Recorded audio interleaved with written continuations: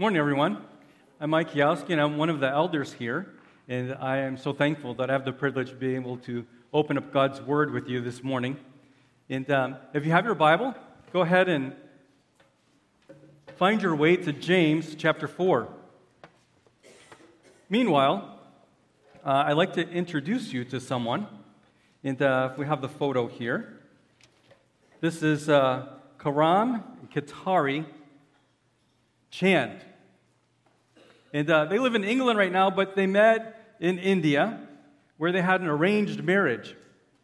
And you might look and think, well, this spry couple is obviously celebrating somebody's 90th birthday. Wrong. They are celebrating their 90th anniversary. He is 110, and she is 103. 90 years together, faithful to one another.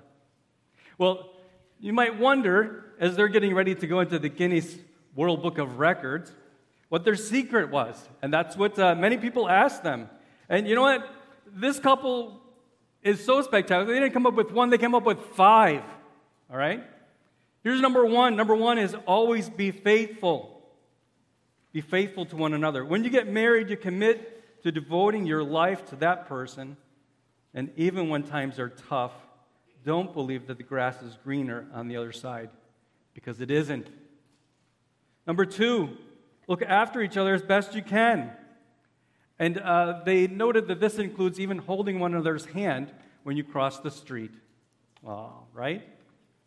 Number 3, be tolerant of each other. Everyone has bad habits and annoying habits, whether it's leaving a towel on the floor or listening to the radio too loudly. I guess radio too loudly is kind of relative when you're 110, right? Now, listen to each other. Number 4, the most important thing in a relationship is to listen. People don't listen anymore because they are too busy with work and TV. Maybe they haven't heard about the cell phone. Maybe they haven't heard about screen time, but I would include those as well. Number 5, respect, care, cherish, love, and value your partner. Always treat them how you want to be treated yourself. The number one thing that they said about a successful marriage was faithfulness.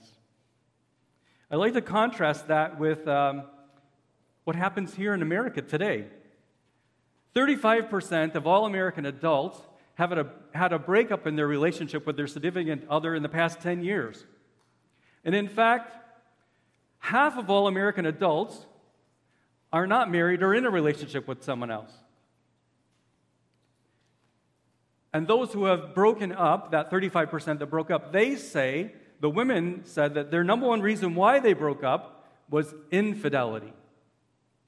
So there you have the contrast. We have faithfulness on one side brings success, 90 years. Unfaithfulness, breaking up of a relationship. Our relationship with the Lord is the same.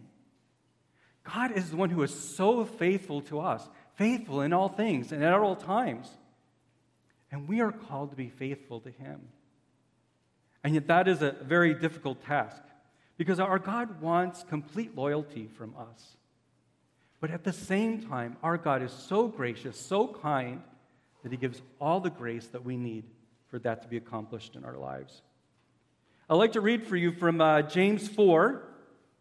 I'm going to read from verses 4 to 6. You adulterous people, do you not know that friendship with the world is enmity with God? Therefore, whoever wishes to be a friend of the world makes himself an enemy of God. Or do you suppose it is to no purpose that the Scripture says He yearns jealously over the Spirit that He has made to dwell in us? But He gives more grace. Therefore it says, God opposes the proud and gives grace to the humble. Let's pray. Heavenly Father, we thank You, Lord, for Your word. Lord, even when Your word has a pointing finger right at us, Lord, we thank You for it. Because, Lord, we know that you can use it to change us, to mold us. And as we come to you humbly, Lord, you can use it to give us grace and to change us into the image of your Son. Father, we thank you for your word, and may this time now even be an act of worship to you, to glorify you in all things. And we pray this in your name, Jesus. Amen. You can write this down. I choose wholehearted devotion to God. No compromise. I choose wholehearted devotion to God. The first thing, you adulterous people. In the Greek, it's literally adulteresses, adulteresses, adulteresses. You unfaithful people. Who are you whoring after and being unfaithful to your husband? Now, the people in the time of James would have known exactly what James was saying, because they had heard that many times before because of the prophets of old. When the prophets of old had come to the people of Israel and Israel had turned away from God, the prophets often accused them of being unfaithful wives as a nation. Now, if we turn to Jeremiah, and I'm going to go to Jeremiah 3:30. It reads, "Surely as a treacherous wife leaves her husband, so have you been treacherous to me, O house of Israel, declares the Lord." The same thing is spoken of in Mark in chapter 8, verse 38. Jesus says the same thing about the Jews. He calls them an adulterous and sinful generation. In 2 Corinthians 11:2, the church is described as a bride of Christ, betrothed to one husband. What James is pointing out is when we turn away from God, we are committing spiritual adultery. And who is this mistress that pulls us away? That pulls us away from our faithfulness to the one true God? It's the world. But what is the world? What does James mean by the world? James means that we are living as though this world, here and now, is all that there is. There isn't anything else. We're living as though the values, desires, and aspirations of this temporal realm are all there is. We're beginning to think, talk, act, dress like the world. Now, as we go here, after he calls us adulteresses, he next says, "Do you not know?" He's basically saying, you know this already. What's the matter with you? If you've read this book, you know what it says, and you know that it means to be faithful to God alone. Don't you know that? And then from there he says that friendship with the world is enmity with God. Now, I don't know about you, but when I read the word enmity, I thought, I don't really understand what enmity means. So I looked up in the dictionary and it said unfriendly. So here it is. You either are being friendly with the world or you're being friendly with God. You're becoming unfriendly with God when you're being friendly with the world. In other words, if you're flirting with the world, it is becoming offensive to God.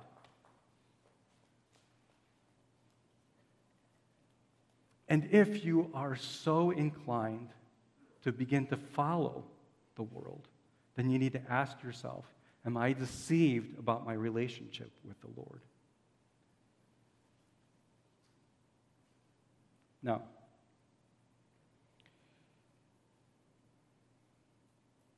it goes on from there, and it says, therefore, whoever wishes to be a friend of the world makes himself an enemy of God. Now, the therefore is bringing us to a conclusion. This isn't just simply a repeat of what was just said before. This is actually taking it up a notch. Because what it also says, too, is that whoever wishes, and wishes is actually willful desire, making a choice. And so, If you are making a choice to be a friend of the world, know this: you are making a choice to be an enemy of God. It's a deliberate choice. You cannot be kind of God's friend. You cannot be kind of saved. You are either God's friend or you are God's enemy. James is a book that tells us of many different tests, and this is sort of a test too, because when you come into the trials and things in your life, I want you to think about when you've been backed into a corner, when things have been as difficult, as rough as you can think. Where did you turn? Did you turn to the world to find a solution to your problem? Or did you turn to the one and only God who's able to care for you and to bring you peace in the middle of whatever it is? James previously talks about the rich, arrogant oppressors of the poor. And he talked about how they were not a very good example of being Christians. In fact, you know what? They were faking it, and they were not even doing a very good job of faking it, right? Do you not know that we are equally in danger of doing the same thing here and now today? The danger is just as real. It is just as easy to think that you can be a friend of the world, think that you can be a friend of the world and be a friend of God. But God's word says no. You're either God's friend, and if you're being a friend with the world, then you have made yourself God's enemy. God isn't looking for, like the arrogant rulers who were coming in and they were oppressing people while outside the church, but come in the church and act like that they loved God. God isn't looking for you to do that. He's not looking for you to come and bring him a rose and a box of chocolates and think that he's going to be okay with your love affair with the world. He wants your heart. He doesn't want you changing your behavior mod. He wants your heart. And as he has your heart, then he can change you and the way you live out your life, if you will give your passions to him. Now, this is a hard word, okay? I just have to step back for a moment and say, you know what, I've had a week to take this in. You're hearing it now. It's hard. And you know what? None of us has arrived. I've not arrived. I am one who is a believer in God, and he is my all in all. He is all I need and all I want. And yet I am tempted just as you are. I am tempted. Here's what I do. I pull out my phone and I look at the real estate app and I think, oh, that'd be a cool house to live in, right? That's the worldly trap that pulls me in. My wife says that my phone itself is a worldly trap to me because I don't know if any of you are Lord of the Ring fans, but she calls it my precious because I take it out of my pocket and I hold it and I touch my precious, right? Anybody identify? Okay. So this is hard, but none of us has arrived. What James is wanting us to see is that a Christian can sometimes be pulled away, but that should not be where our heart is. But if you are living in such a position that what is happening in your life is worldly and always worldly, then you need to ask yourself, did I really make a commitment to the Lord? Well, you're either God's friend or you're God's enemy. You are wholeheartedly fixed on Christ, or are you in love with another? If you're flirting with the world, stop it. You are putting yourself in danger. Christians do not have the freedom to divide their love and loyalty between God and the world. It's a matter of either or, and you must make a deliberate choice. Now, please don't get me wrong. I am not saying that if you made a choice to follow the Lord and now you find yourself overwhelmed with just worldly desires, I'm not saying that you're going to lose your salvation. What I'm saying is this: if you have a story, a time when you chose to follow God, a time when you realized that you were spiritually bankrupt and the only one that could save you from your sin problem was Jesus Christ, and then you began to show fruit and change in your life, and yeah, you're saved. You passed this test. You're God's friend. But James wants you to realize and be careful of the compromise. Don't compromise. Be faithful to the Lord. Turn back to him. And I would ask you this. Do you remember a time when you had a really deep relationship with the Lord and just really enjoyed your closeness with the Lord? Then I would say get back there as fast as you can. Do everything you need to do that. And if you're stuck and you're not sure how to move from one to the other, then you know what? Talk to the people in your small group. Talk to your small group leader. Talk to a pastor. Talk to an elder. Come up afterward. We have people who are ready to pray with you. Don't stay stuck. Move toward the Lord. Now here's the other side. What if you say, I don't remember a time when I ever realized that I was spiritually bankrupt. I don't have a story. Well, you know what? Let me encourage you to have that story be your story right now, here today. The only one who can save you is Jesus Christ. All you need to do is confess your sin, repent and turn to Christ, and receive the forgiveness and life that he has given you, his finished work on the cross that we just sang about. And so I ask you, before you leave this room, give your life to him. And you can do it in the quiet, even of your seat right now. But if you choose to do that, I would just really encourage you to share it with someone else, to share it with someone who you know is following the Lord. I want to show you a video, and this is a short video of a chameleon. Now, when I was growing up, they always told me that chameleons change their color according to their environment. So he's turning green because he's in a green environment. I recently found out that that's not true. Chameleons change their color based on their mood. When they're feeling comfortable, they turn green. When they feel like they're being threatened, they might turn blue or red, a bright color.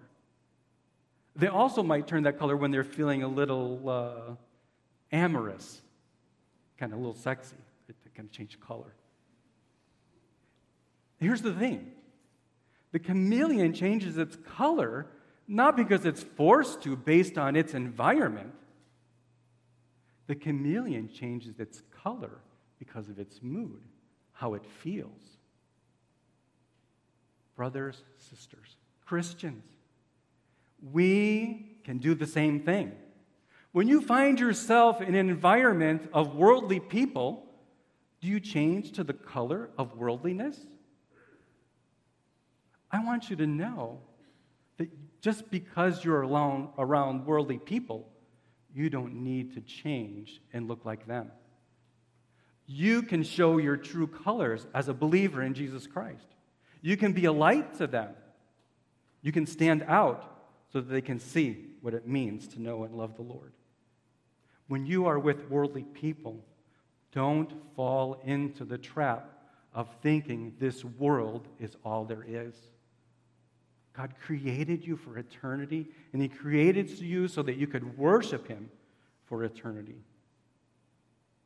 Being a friend of the world is offensive to God. Stop flirting with the world. Adulteresses. Some say that this is the day and age of worldly Christians, and that's okay. But I say no. Because, like I said before, it might be okay for a Christian once in a while to be pulled away into the trappings of the world. But if you are living there in that place, perhaps you're deceived about your relationship with Jesus Christ.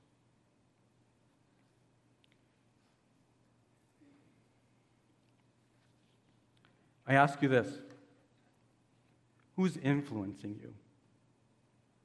Who's in your environment? Are you being influenced by your worldly friends? Are you being influenced by godly friends? How about this? Who's influencing your children? Are you the guardian of your home, influencing your children for God? Or are you the very conduit through which the world is entering your home and influencing them? How do you spend your time, your talent, and your money? How does that reveal where your heart is? How about this? Can I ask you a question? Is there anything that you have that if it were taken away from you, it would make you angry? Is it an item in your wardrobe? A piece of jewelry? Is it your car? Is it your newly remodeled home? It could burn in an instant. God can take your favorite phone, your favorite computer, and zap it in an instant and take it away. And if he did, would that make you angry? Is that the kind of grip you have on it?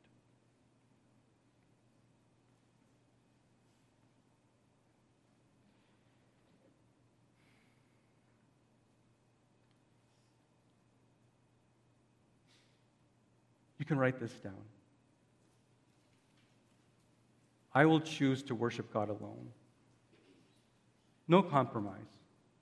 I choose wholeheartedly to give devotion to God, and I choose to worship God alone.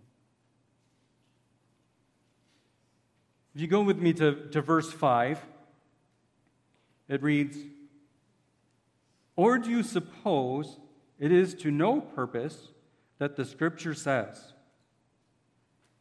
When I first read that, it took me a minute to really try and understand it, because it seems like it's kind of one of those negative, twisted, rhetorical question kind of things that I wasn't sure about. And so let me give you the Mike Kiowski breakdown version really quick. And what I would say is that there's a reason or a purpose that Scripture says. And then it goes on to the verse. And the verse is, he yearns jealously over the Spirit that he has made to dwell in us. There's a problem. All of the scholars have searched the Scriptures, and they can't seem to find that verse in the Old Testament. And so there's a little bit of a problem with this verse, and it might look different depending on what kind of Bible you have. But I'm going to stay with the ESV because I believe it has it right the way they've written it. They believe that this verse actually is that James took all of the teaching about God's jealous love for us, and that is how he summed it up. That he yearns jealously over the Spirit that he has made to dwell in us. The word yearns is, he strongly desires. God strongly desires you. And jealous means that his heart aches for you. God desires you. His heart aches for you, that you would come to him and worship him. Now, there's also a problem with the word Spirit. Some say it should be big S, Spirit. Some people, little s, Spirit. Like I said, if you have a different Bible version, that's going to look different. But I believe the way the ESV has it with little s is consistent with the content and the context of what is being said here. That God yearns and loves, and his heart aches for us, our spirit, little s. And he longs for us, but he has created us to worship him, to bring glory to him. And when we find ourselves in the horizontal, then we are drawing ourselves away from our true purpose of being made to bring vertical worship to him. It says in John 4:24, God is spirit, and those who worship him must worship in spirit and in truth. God is spirit, and he gave us a spirit in our lives, who we are, and created us so that we could worship him in spirit. If you go to Exodus, and I'm going to Exodus 34, verse 14. For you shall worship no other God, for the Lord, whose name is jealous, is a jealous God. Some say that God can't be jealous because jealous in James is a negative emotion. I don't believe that's true. I think God can have jealous for us because that his heart aches for us. That is godly jealousy. God wants us to move off of the horizontal and to worship him alone. I have a picture here of the Mona Lisa. You don't like my picture of the Mona Lisa? Okay. The Mona Lisa is doing a ducky-faced selfie, right? And I am here as a public service announcement to tell you that the world is obsessed with selfies, but you need to stop it. It is dangerous. You could get killed. You don't believe me? Okay. How many of you, if I told you to go swimming in shark-infested waters, would go swim in shark-infested waters? Nobody wants to raise their hand? Do you know that more people have died from selfie mishaps, selfie fatalities, than have died from shark attacks? Yes, it's true. So, in 2015, 22 people died from selfie fatalities. In 2016, and we're only in June, already 28 people have died from selfie accidents. That is more than we're on track for more than 100% increase each year of selfie fatalities. And so stop taking selfies. I love you. I want you to stay here and be here, right? Now, a 15-year-old was taking a picture of himself in front of a train. Boom, gone. A young Japanese tourist was taking a picture of himself at the Taj Mahal. So what do you do in a selfie? You superimpose your face on some attraction, some wonder of the world. So here he is, this teenager, superimposing his face on one of the wonders of the world, and he loses his footing, and he falls down the stairs to his death. You and I are just in as much danger when we come to worship the Lord, and what we want to do, instead of getting a picture of vertical worship and worshiping only the Lord, we want to superimpose our face, our circumstance, our difficulties on top of that. And we want to take the focus off of Jesus and put the focus on us. And that's what we do when we are caught into worldly things. But I believe in this, that the pathway back is vertical worship. And so we need to recognize and see that we no longer need to worship those things in this world. We need to worship the one and only Jesus Christ. Now, this can happen when we come here in church. This can happen when we're here in God's manifest presence. But I also know that this happens in your car when you're driving and you're worshiping and singing. I've seen you, right? This can also happen when we have the right attitude, the right heart, and all that we do is an act of service to the Lord. This can happen when you're making dinner for your family. This can happen when you're fixing the sink for your family. This can happen wherever you are. When you have the right heart, it becomes an act of worship to our one Creator. So worship Him. The other is you can worship God through your words, through the very speech and talk and conversation that you have on a daily basis. You can point others vertically to our God, our wonderful, the things that He's done, the testimony of the way He's cared for you, watched over you, protected you, blessed you, giving you grace upon grace when you've messed up. And you can do that whether you're at school, whether you're at the gym, whether you're standing in line at the grocery store, or if you're just sitting in the waiting room waiting for your tires to be rotated. Wherever you are, you can point people vertically to the one and only true God. And know this, they may not even realize it, but they were created to do the same thing. And you just might encourage them to seek Him as well. Our God's great, jealous love for us should move us to love, cherish, and choose Him in all things.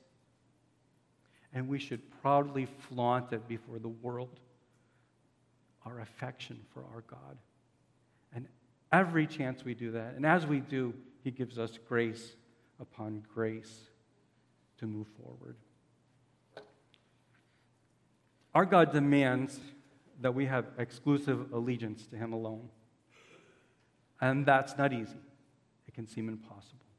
In fact, without the Holy Spirit, it is. But St. Augustine said, God gives what he demands. God doesn't demand that we should give him full allegiance if he's not ready to give us the grace and the capacity to do that very task. And he does. He promises to give us the grace we need. Grace is the antidote to our worldliness, just as antidotes are there to take away poison. God's grace is there to take away our worldliness. You can write this down. I choose humility to abide in God's grace. In verse 6, but he gives more grace. More grace. More sin means more grace. God just continues to give it. And Paul says in Romans chapter 5, where sin increased, grace abounded all the more. God is always ready to give us grace. And now it says, therefore, it says, God opposes the proud, but gives grace to the humble. The word opposes means that he thwarts the plans, the ideas, the strivings. He's against them. He's not going to let it go through.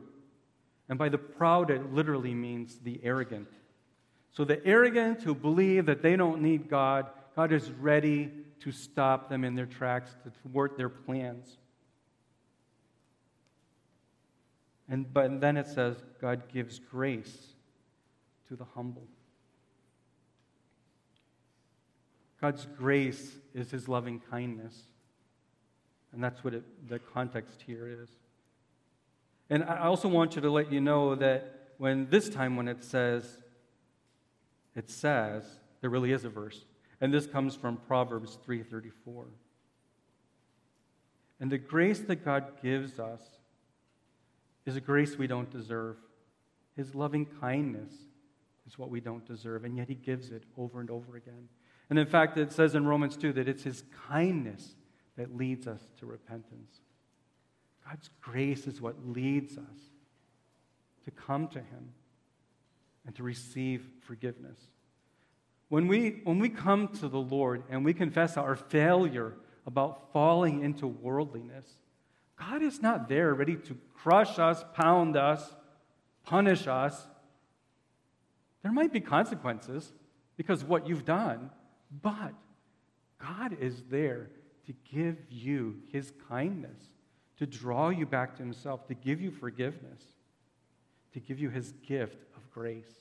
And grace comes in two different ways. First, it can be an event when we have saving grace, salvation, when God takes us from spiritual death to spiritual life, when we come to know Jesus Christ as Savior.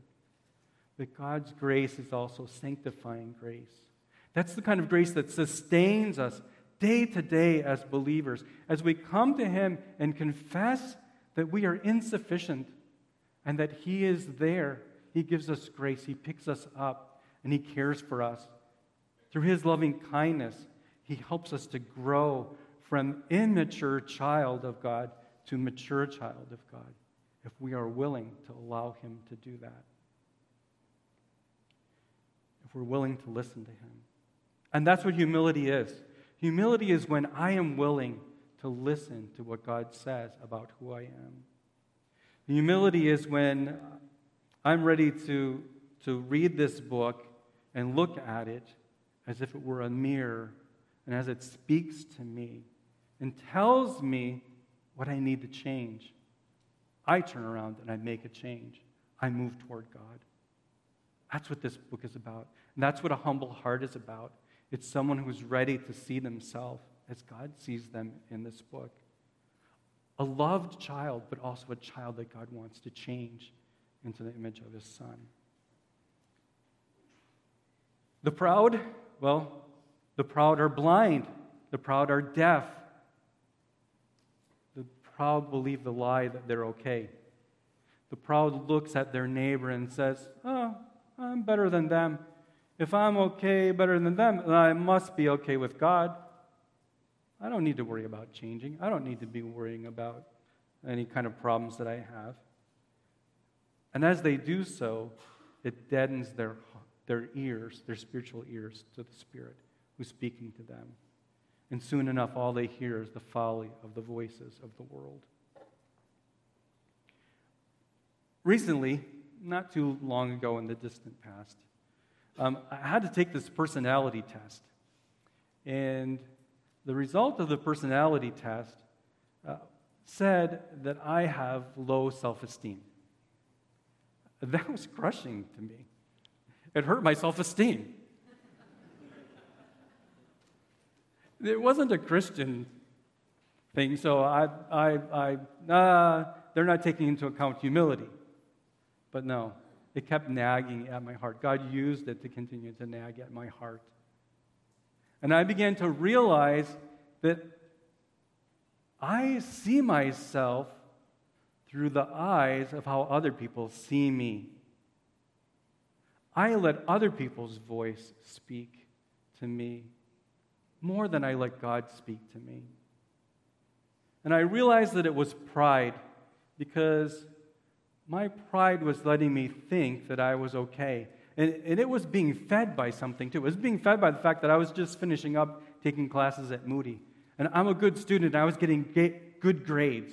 And so, you know what? That was rewarding me into thinking that I was okay. That knowledge equaled maturity. But knowledge never equals maturity.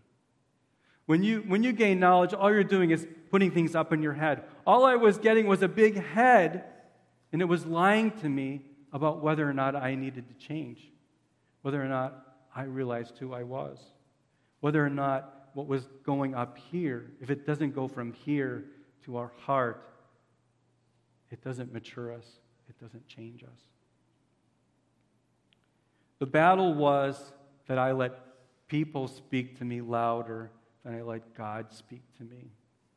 Their voice was more important. And I didn't have a self-esteem problem. I had a God-esteem problem. I needed to esteem what God said about who I was. Whether it was the fact that I realized that I belong to Him, He loves me deeply, and that I am His cross-bought child, or whether or not He shows me something in this book that I need to change. It doesn't mean He loves me any less. And so I began to realize, as I began to surrender that, God began to work. And as I admit that and open that up, God began to give me grace upon grace to grow and to change me. And I've not arrived there. I'm still working on it. I suspect you are too. And I have this challenge to you. Maybe you're like me. Maybe you go to small group, and week after week, month after month, year after year, you have the same prayer request. And that's to help you with your devotions. And you know what? If that is your prayer request forever, then that means you're just in an intellectual exercise. Because God should be pointing out very specific things as you read this book.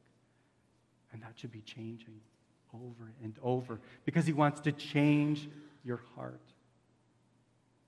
He wants you to surrender your heart to Him. So where is God calling you to change in this book? Where is it that God wants to extend to you grace upon grace upon grace? I don't know what that is. God knows what that is. And if you'll seek Him, He'll show you. And He will give you all the grace you need. Our loving God yearns for you as a jealous God. His heart aches for you. And He wants to give you grace upon grace. If we humbly seek His face, He will give it to us. And when we trust God in the fire and trials and difficulties of this life, and we refuse to let the world be our Savior, but we claim Jesus Christ as our Savior, then God promises to give us the grace to get through whatever we face. I know it's not easy. I know I'm not asking you to an easy thing. The battle is real. The battle is daily. The world wants your heart. The world wants your children's heart. Stay faithful. Keep fighting. God wants to give you the grace to stand in the battle, and He wants to give you success through His Spirit at work in you. Devote yourself to Christ, wholly, completely. Worship Him alone. Confess your failures and your struggles to Him, and He will give you the grace. Let Him know where you've compromised, and then move with worship to be loyal to Him alone and receive His grace wherever it's needed. Let's pray.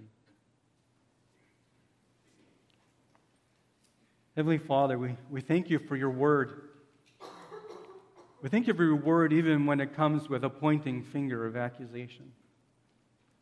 Because, Lord, we know that behind the pointed finger is a loving God who cares for us, who loves us, who wants to give us forgiveness, kindness, grace upon grace.